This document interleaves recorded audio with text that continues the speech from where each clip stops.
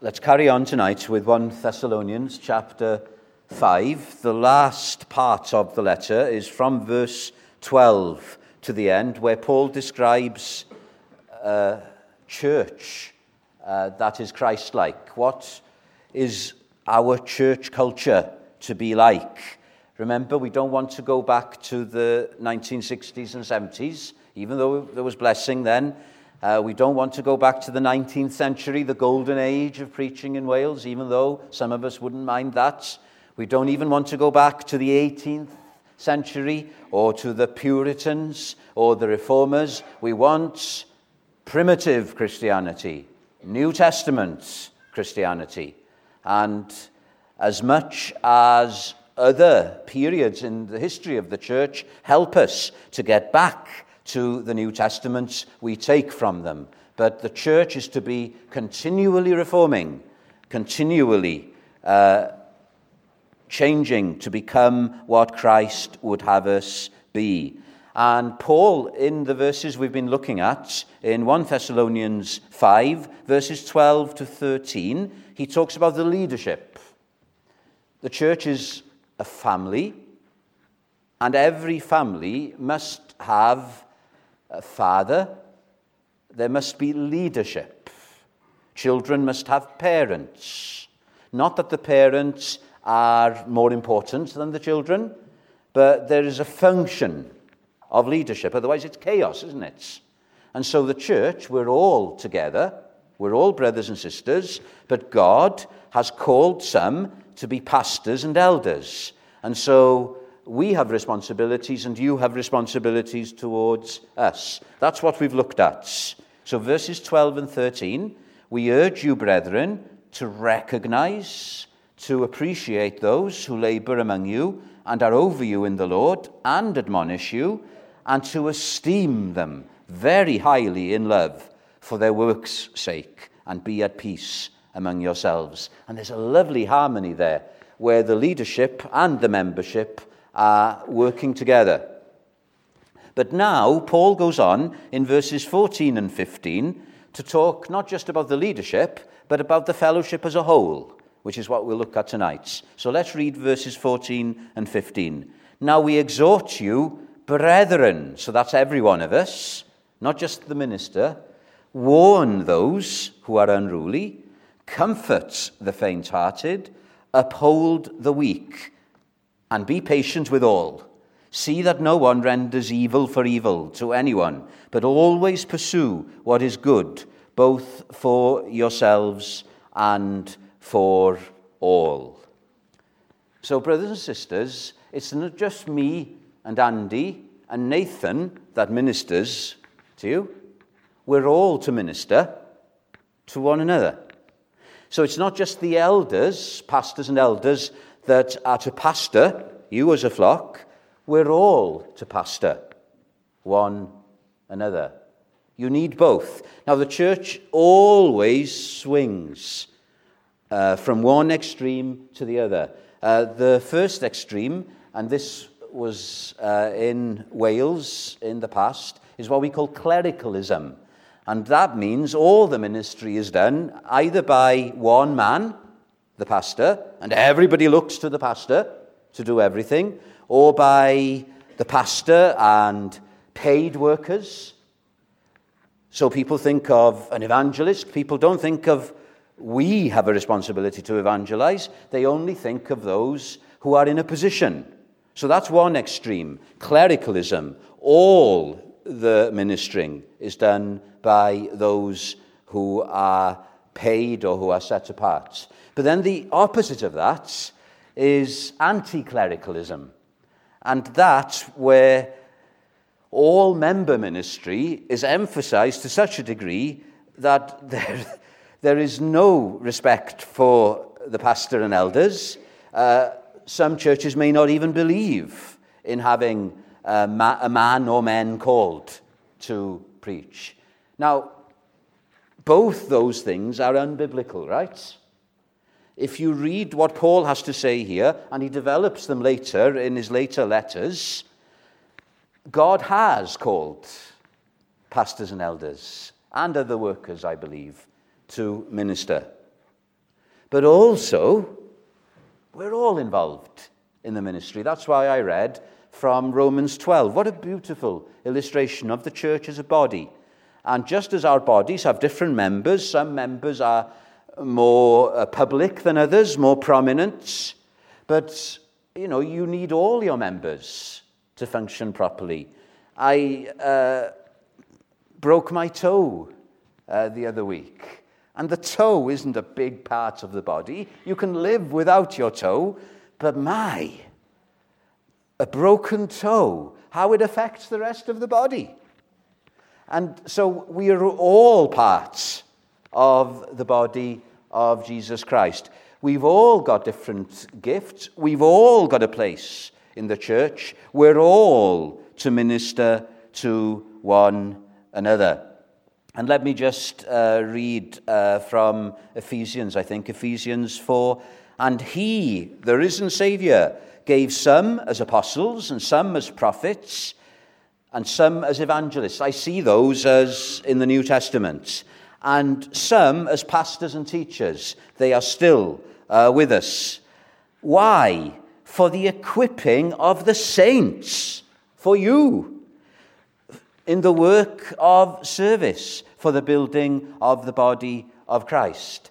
So God has called people to minister his word in leadership in order that the rest of the body might be equipped to live out the Christian life. When you realize that, it's quite radical. Because I envy some of you, because I'm not as much in the world as I used to be when I was a school teacher. Because I've been set apart to give myself to the things of God. Now, I'm still living in the real world. I still mix with people, but I miss that interface, which I had when I was a school teacher. So we are all to be witnesses where God has put us. And even in the church family, we're all to minister to one another.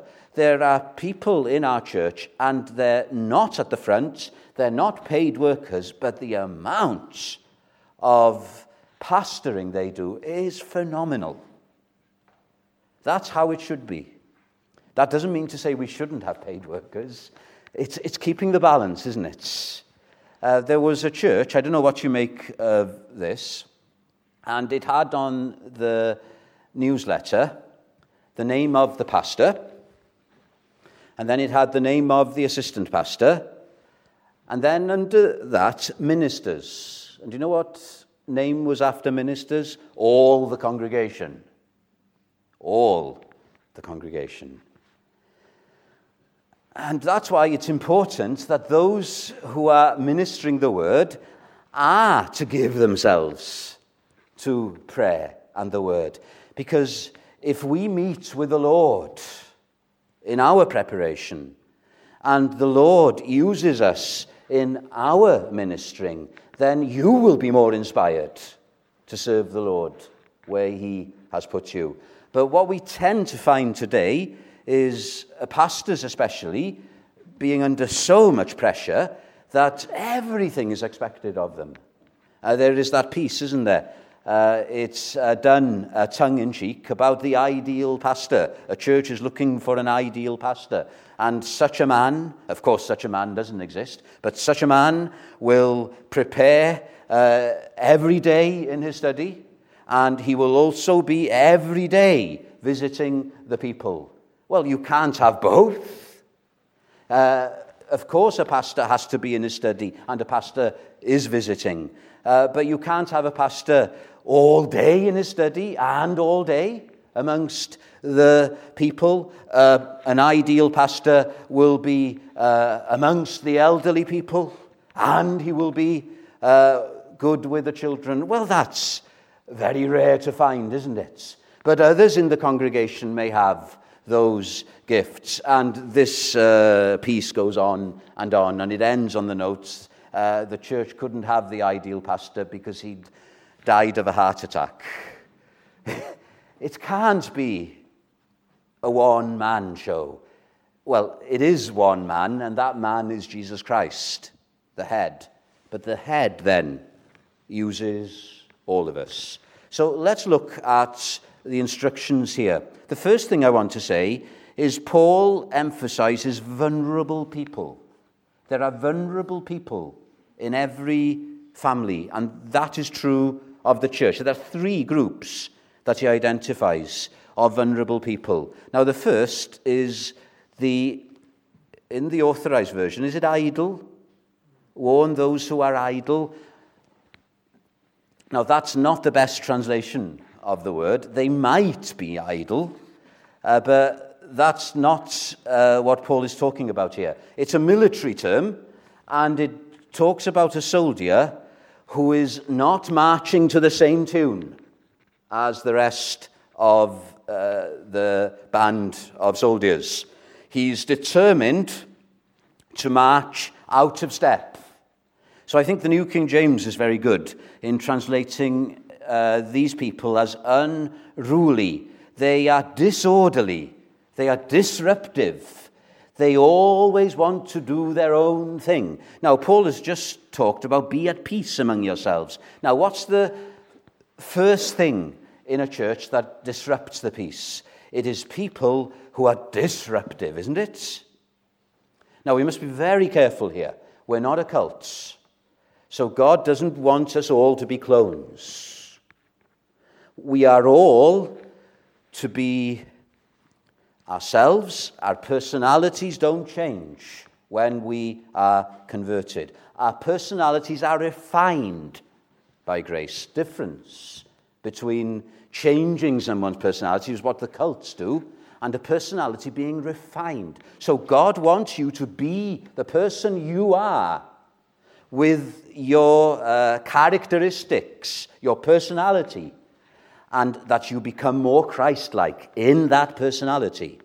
So we're all to be ourselves, but there is a line, isn't there?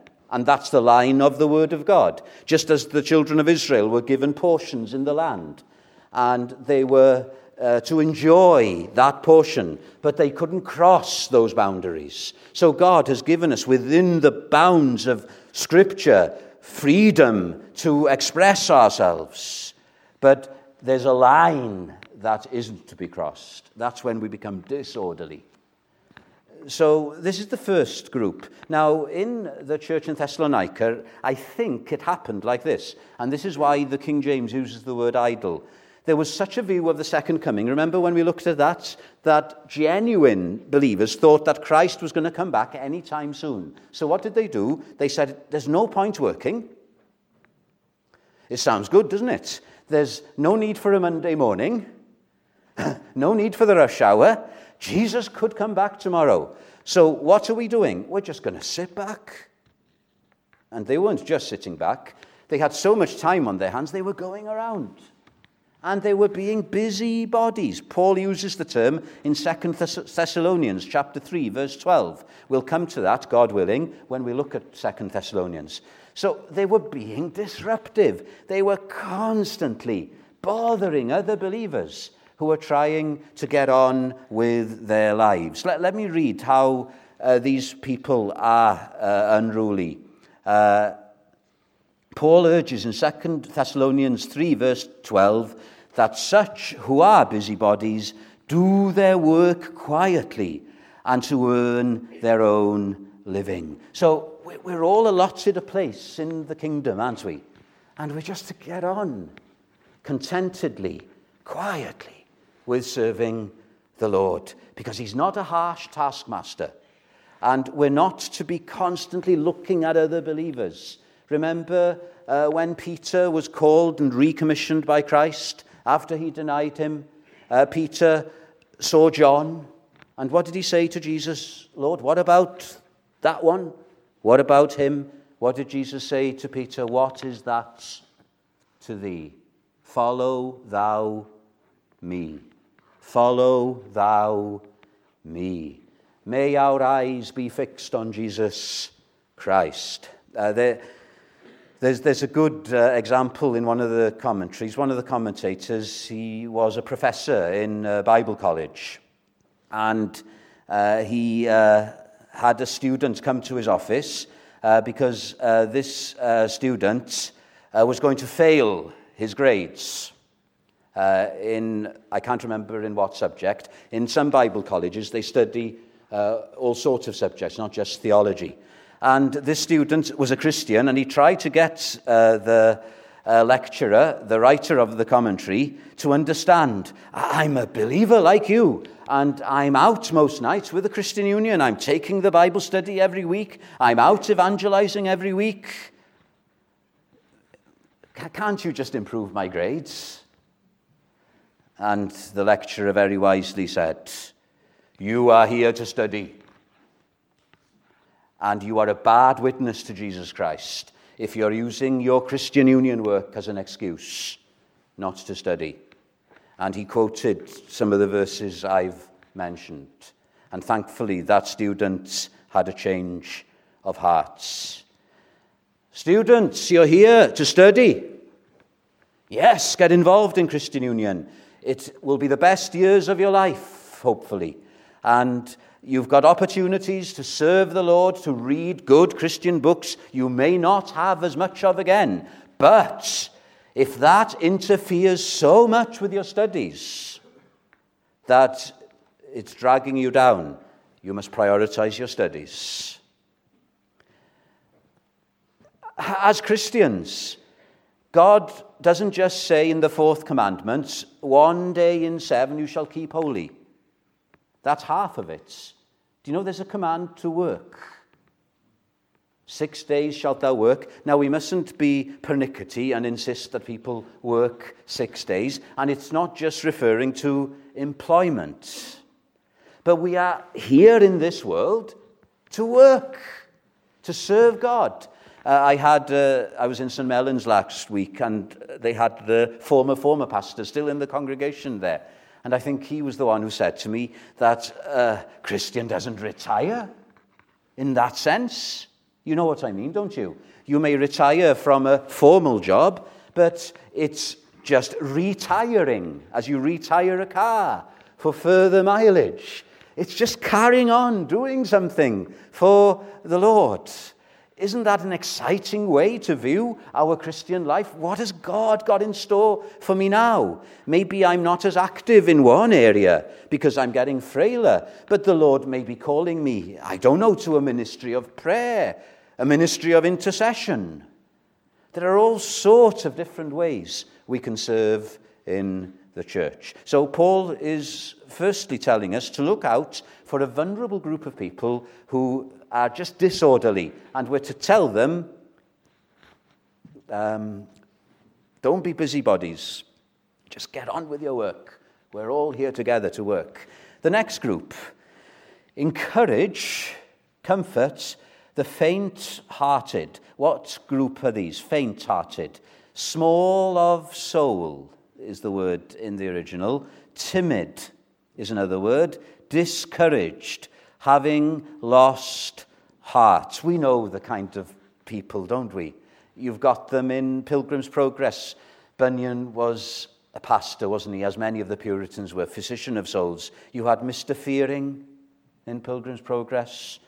I don't know if some of the people in Thessalonica, because of the false teaching on Christ's second coming, they were so worried for those that had died in the Lord and had gone to glory that they thought they were missing out when Christ was going to come back again, and they were grieving as those without hope.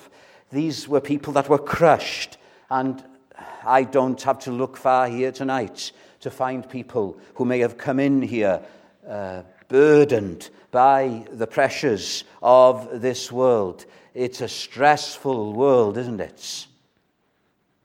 And we can be crushed with the cares of this life. Now, this is the kind of vulnerable person that we're thinking of.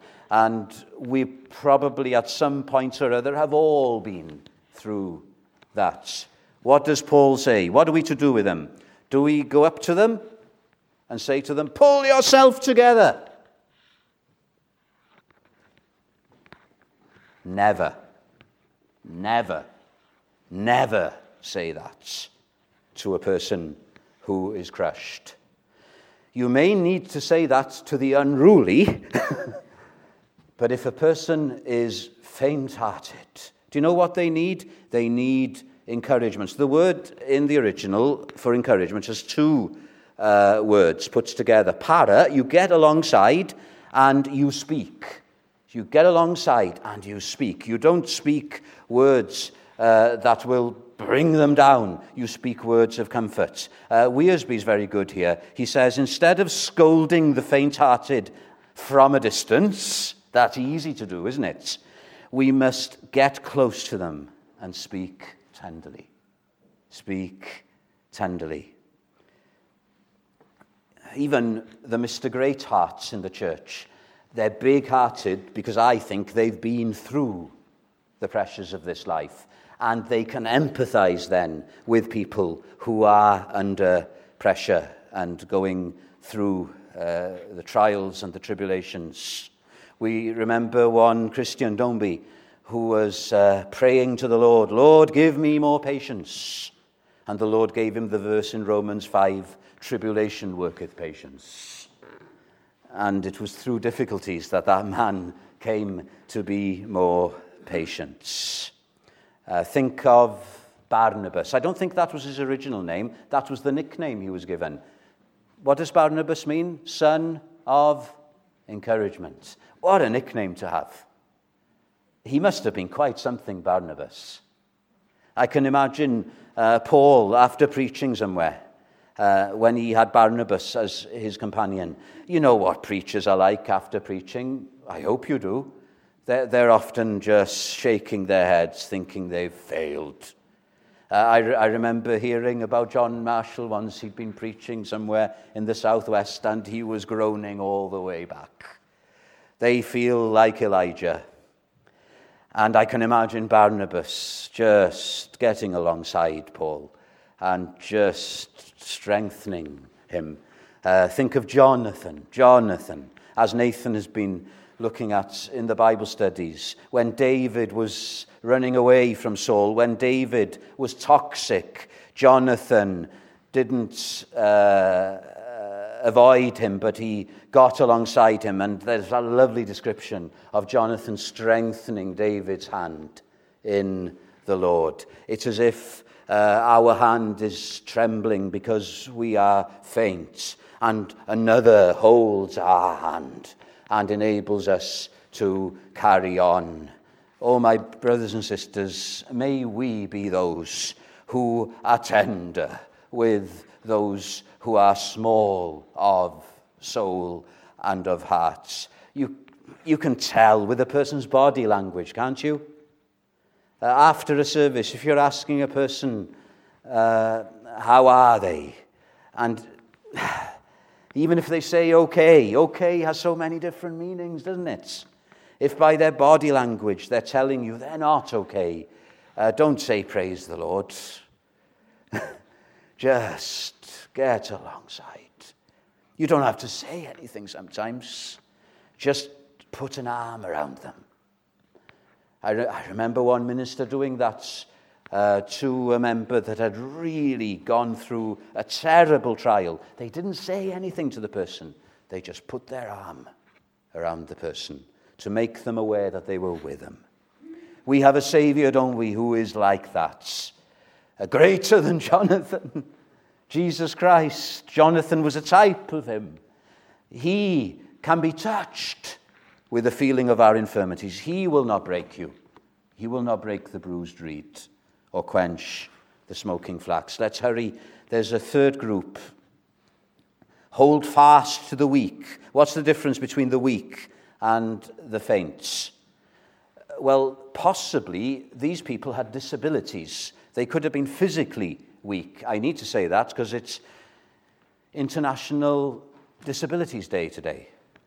So there are people in our church, in other churches, that will be physically weak. I'm thinking especially of the ministry of Casamia in Moldova.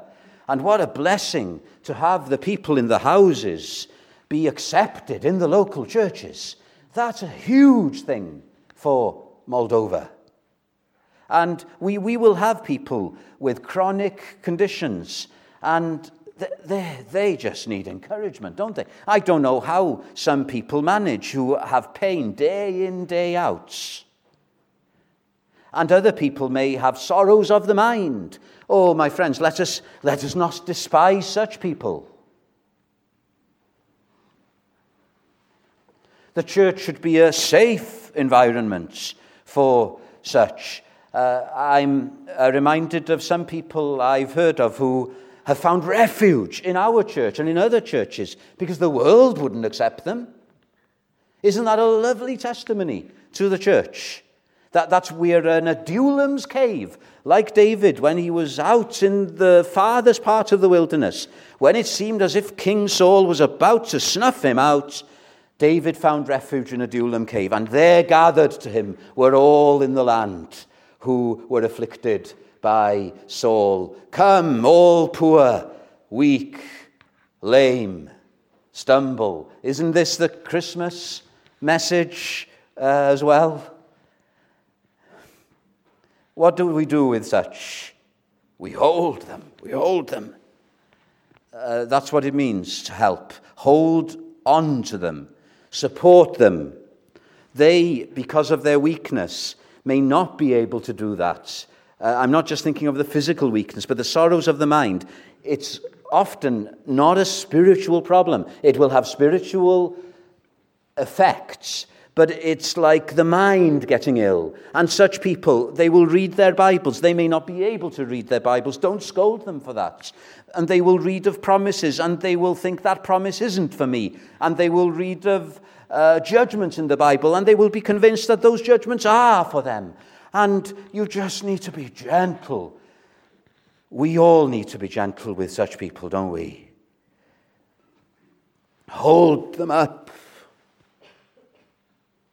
Here's one commentator. The weak need to feel that they are not alone, and strong Christians should hold on to them and give them the support they need. And I think also it refers to the weak in faith. The weak in faith. There are people who are struggling. There are people maybe here tonight who have you may have an addiction problem. You may have an infirmity, not a sin, but an infirmity that drags you down. Oh, how we need to be there for such people. You know, the ancient world, Greco-Roman society, they trod upon the weak. You weren't allowed to be weak. It was worse than today's society, I think, the Greco-Roman world. Babies were abandoned under bridges, thrown into rivers. They despised weakness. Not like that in the church. How radical the church was, accepting such people with open arms. And we could say the weaker brothers as well. The weaker brothers. Every church has weaker brethren. There are people who are genuinely saved, and yet they are still bound to rules and regulations. We must bear with them. Now then, those are the three groups, and time is going, and I think it's gone, because we've got communion. And we need time to come around the Lord's table. But I know a congregation of this size is going to contain a mix of different believers. We're all going to have struggles, aren't we? We're all at some stage in following the Lord. I was driving once to church, and the car in front of me had quotes on it, on the window, on the back window. And it's not a Puritan, right? It's Robin Williams, the actor. And the quote said, "Be kind to people. Be kind to people you meet, because you don't know what struggles they may be having." Let me quote something better. Could we bear from one another what Jesus daily bears from us? Yet this glorious friend and brother loves us, though we treat him thus. Though for good we render ill, he accounts us brethren still. Look to our Saviour, the gentle, meek Saviour. This is what caused the early church, a group of nobodies in an upper room, 100 or so. By the end of the first generation, they had turned the Roman world upside down. And they didn't have resources. They didn't have an army. It was the power of Christ, the power of love, the power of grace. And one Roman emperor had to say, "Thou hast conquered, O Galilean." And may Jesus Christ conquer this city through the same power working in us for his name's sake. Let's sing together now. There is a name I love to hear. I love to sing its worth. Can we sing this to the chorus? There's a chorus to it, isn't there? Oh, how I love the Saviour's name. Do you know it to the chorus? The sweetest name on earth. It's 156.